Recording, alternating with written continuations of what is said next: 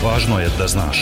Dan ukratko. Dan ukratko. Važno je da znaš. Važno je da znaš. Podcast novinske agencije Beta. Pregled vesti za ponedeljak 22. mart, sa vama je Ivan Vasović.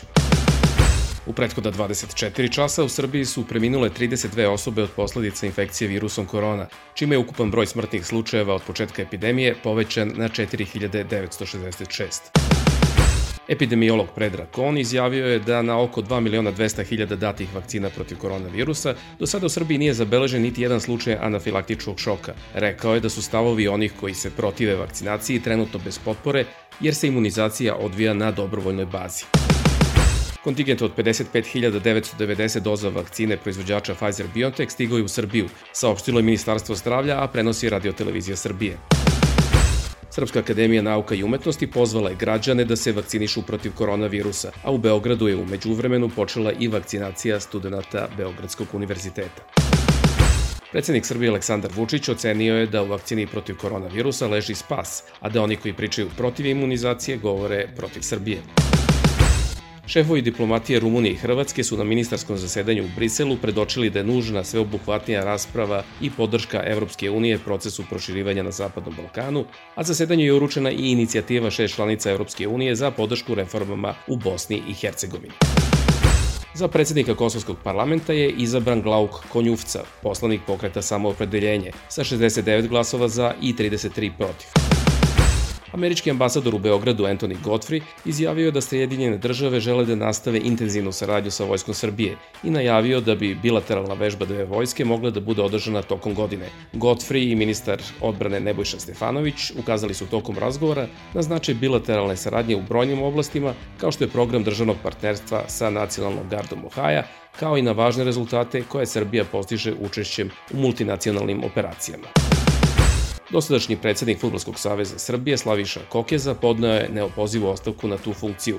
U saopštenju je rekao da se suočen sa brutalnim napadima na njegovu ličnost povlači da bi se posvetio odbrani svoje časti i ugleda i da bi omogućio reprezentaciji neophodan mir.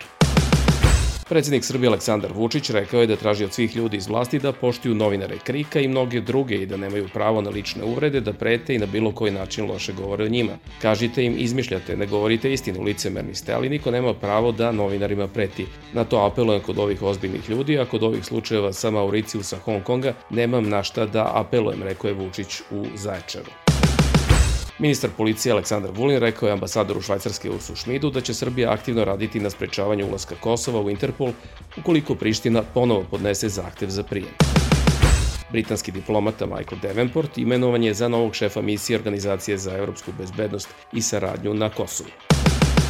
Javno komunalno preduzeće Pogrebne usluge iz Beograda saopštilo je da još nema odobrenje porodice za davanje informacija da li je i kada advokat Vladimir Cvijan sahranjen ili kremiran na nekom od grobalja koje su u nadležnosti tog javnog komunalnog preduzeća.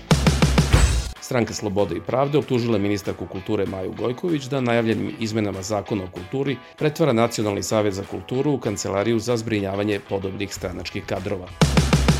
Ministarka rudarstva i energetike Srbije Zorana Mihajlović izjavila je da je u projektu Jadar, kojim se predviđa dobijanje litijuma iz rude Jadarit, zaštita životne sredine tema broj 1, pa tek onda novac i razvoj koji ovaj projekat donosi. Direktorka Evropske banke za obnovu i razvoj za Zapadni Balkan Žužana Hargitej rekla je da očekuje da se više gradova u Srbiji ugleda na Suboticu i investira u infrastrukturu za prečišćavanje otpadnih voda. Ona je povodom Svetskog dana voda 22. marta rekla da EBRD, Evropska unija i bilateralni donatori podržavaju prelazak Srbije na zelenu ekonomiju. Zamjenica predsednika Demokratske stranke Dragana Rakić izjavila je da 67% pijaće vode u Vojvodini ne zadovoljava neophodne standarde.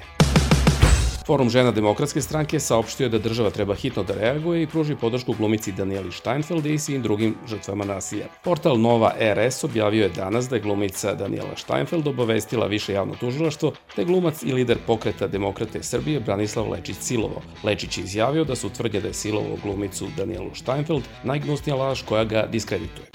Beta. Dan ukratko. U Bosni i Hercegovini u poslednja 24 časa preminule su čak 73 osobe od koronavirusa, dok je potvrđeno 818 novo zaraženih od ukupno 3169 testiranih osoba. Premijeri Severne Makedonije i Bugarske Zoran Zaev i Bojko Borisov saglasili su se u telefonskom razgovoru da se rešenja otvorenih pitanja između dve zemlje nalaze u dogovoru o dobrosusedstvu i da do njih treba što pre da dođe.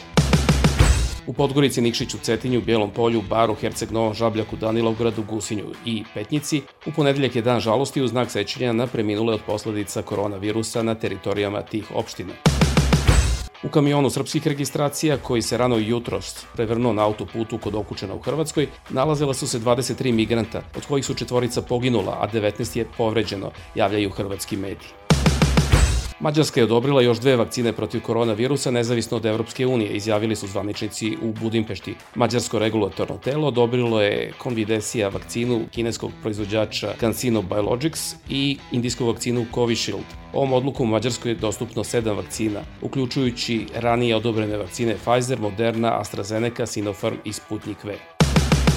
U Crnoj Gori, koja je nedavno ušla u NATO, došlo je do skandala koji može da ima ozbiljne posledice, pošto je novi direktor Agencije za nacionalnu bezbednost, Dejan Vukšić, u parlamentu izneo tajne podatke, piše moskovski dnevnik Komersant. Rusija je izrazila žaljenje zbog, kako je navela, odbijanja Sjedinjenih država da ruski i američki predsjednik Vladimir Putin i Joseph Biden obave virtuelni razgovor. Vakcina koju su napravili Univerzitet Oxford i AstraZeneca efikasna je 79% u sprečavanju COVID-19, ukazuju rezultati studije u Sjedinjenim državama, Čileu i Peru, saopštila je kompanija koja je tražila da vakcina bude odobrena i u Americi. Staromjesečki trg u srcu Praga osvanuo je na godišnjicu smrti prvog Čeha obolelog od COVID-19, a skoro 25.000 nacrtanih belih krstova za sve žrtve virusa u Češkoj, kojih je prema najnovijim podacima Ministarstva zdravlja 24.810. Slušali ste pregled vesti za 22. mart. Sa vama je bio Ivan Vasović. Slušajte nas i sutra. Prijetno. Pratite nas na portalu beta.rs I društvenim mrežama. Važno je da znaš. Dan ukratko. Podcast novinske agencije Beta.